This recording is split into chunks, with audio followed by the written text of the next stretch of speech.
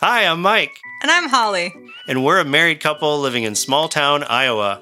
If this is your first time listening, the name of this podcast, Inside the Cup, comes from Matthew 23:26, where Jesus explains that if we want our behavior and actions to be good and right, we must first clean the inside of the cup, or change what's inside of us. So how in the world can we change what's inside of us? Come join us as we approach this deep question in a down-to-earth conversation about how we can actually change for the good.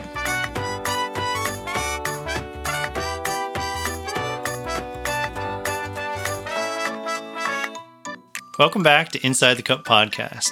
Last episode we talked about spiritual formation, being transformed into a person who is more like Jesus, a loving person. So if we're going to become a loving person, if we're going to become filled with God's agape love, let's take a closer look at love. What exactly is love? So what is love? Well, everyone knows 1 Corinthians 13. Yeah, if we're talking about love from a biblical standpoint, probably the classic text to go through is some verses from 1 Corinthians 13. Love is patient. Love is kind. It does not envy. It does not boast. It is not proud. It does not dishonor others. It is not self-seeking. It is not easily angered. It keeps no records of wrongs. Love does not delight in evil, but rejoices with the truth. It always protects, always trusts, always hopes, always perseveres. Love never fails. 1 Corinthians 13, 4-8. There, that's a good definition of love. Yeah, so let's take that. Now, love does not come naturally to human beings. Some quick evidence of that, just try inserting your name into all those verses that Holly just read from the Apostle Paul, and it won't take long to see that we're not like that. I'm not patient. I'm not kind. That's not true of me. But that is okay, because Paul is describing what love is, not what we are. If we try to act like all those descriptors that Paul gave us, I will try to be patient. I will try to be kind. I will not be proud. It just won't work because we are not like that. Yeah, if we tried to, what we'll end up with is inconsistent actions, failure, and then feeling defeated from trying to act loving all the time. We won't be able to keep it up.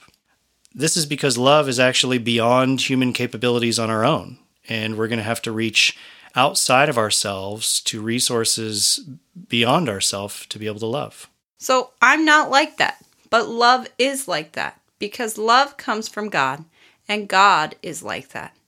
Love is something that actually exists and God is the source of it. Yeah, love comes from God. In 1 John 4:7, it says, "Let us love one another, for love comes from God." So love is something that actually exists and God is the source of it. It comes from Him. So what would you define love as, Mike? Yeah, let's come up with a real concrete, practical definition for the word love. So love means to choose what is good for the thing that you're loving. So if I'm choosing what's good for my wife, that's the loving thing for my wife. If I'm choosing what's good for my kids, that's loving my kids. It's choosing what's good for the thing that you're loving. Okay, so give me an example of that, Mike. What does that mean, to choose what is good for the thing you love? Well, I think we see common examples of love all around us. If you look at human beings, there's a hint or marks of genuine love in all kinds of scenarios. A common example you could think of is look at a mother and her newborn baby. You know, she's just gazing into the baby's eyes, and you see some of these things that Paul described. You see her being patient and kind and not self-seeking and protecting, etc. There's genuine marks of real love there in that human relationship and that bond. But I've been there. I'm a mom of 4. You realize very quickly how self-seeking you actually are when the baby's crying and you are hungry or you're tired because it's 3 a.m. It's hard to be those things. And that's important because we're not the source of love. God's the source of love. So we take some of His love into our system, and we have a limited supply to work with, where God has an unlimited supply of love. So we're not capable of acting loving all the time unless we're drawing that love in from God. You may find yourself acting loving towards your baby, but what happens when that baby grows up and is a teenager? And say that teenager is acting very difficult and making some poor decisions. That's going to be a lot more challenging to remain patient and kind. Or people that are not even family members. Yeah, just take your average people that you go to church with or work with. Or even your enemies. Yeah, people that you don't really like very much. And now acting lovingly is starting to look a little bit harder, and it is going to be a lot harder to keep that up and be consistent with that. So our goal is not to just try to be loving all the time. Our goal is to accept God's love into our inner being and allow it to transform everything, all the dimensions of our life, to being the things that Paul mentions in 1 Corinthians 13. Yeah, loving person. Jesus was full of God's love. He did not need to try and act a certain way in any situation. He just naturally acted lovingly in all circumstances when he was put on the spot. Love was his character. It just naturally flowed out of him in all he did at all times and to all those that were around him. You mentioned accepting God's love into our inner being and allowing that to transform all of our parts. So we'll talk some more about the different parts of the person because that's going to be important. One of those parts, the heart or the human will, is going to end up being essential in the transformation process. That's the first place we transform along this journey of becoming a loving person. So what does it look like to accept God's love into our inner being? What might that look like? Our heart, we're going to find out, is the same thing as our will, where we make decisions, where we choose. So if we're accepting God's love into our heart, into that part of the person, what that looks like on a practical level, our will or our heart is where we make our decisions, our choices. Basically, it's what we want. So say I'm at work and I really want to get something important done and put in an extra hour or two to make that happen before I go home. It might be that my family's waiting for me at home, and my beautiful wife has already prepared a delicious meal, and they're waiting for me to be there. Let's say one of our children has a really important day at school tomorrow.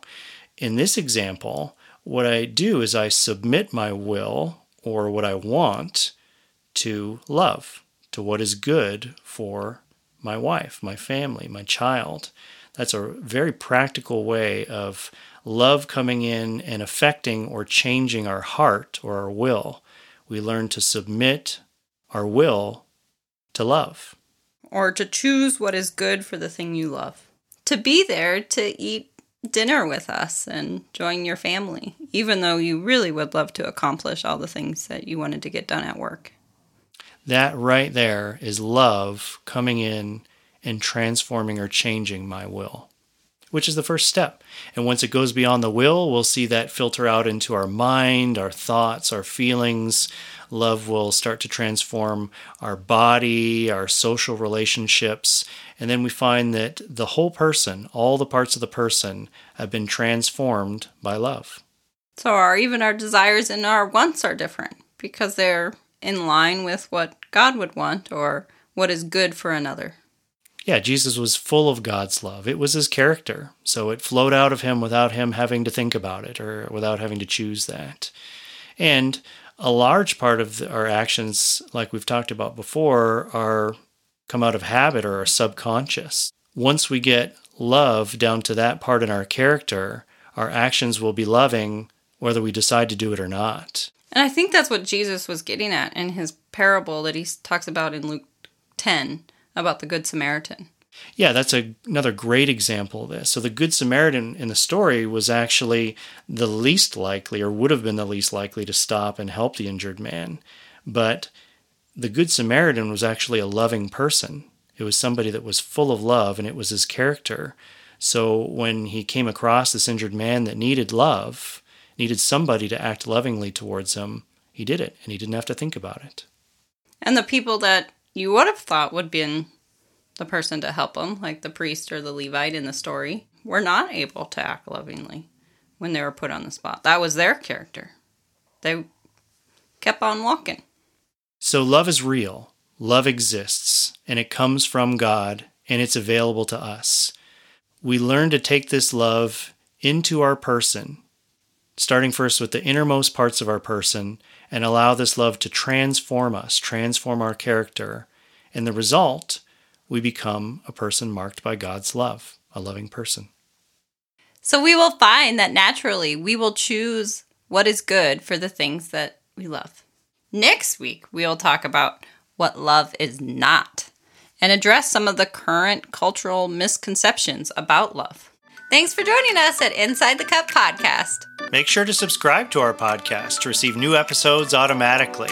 Check out our website at InsideTheCup.com and follow our social media pages on Twitter at Inside the Cup Pod and on Facebook and Instagram at Inside the Cup Podcast.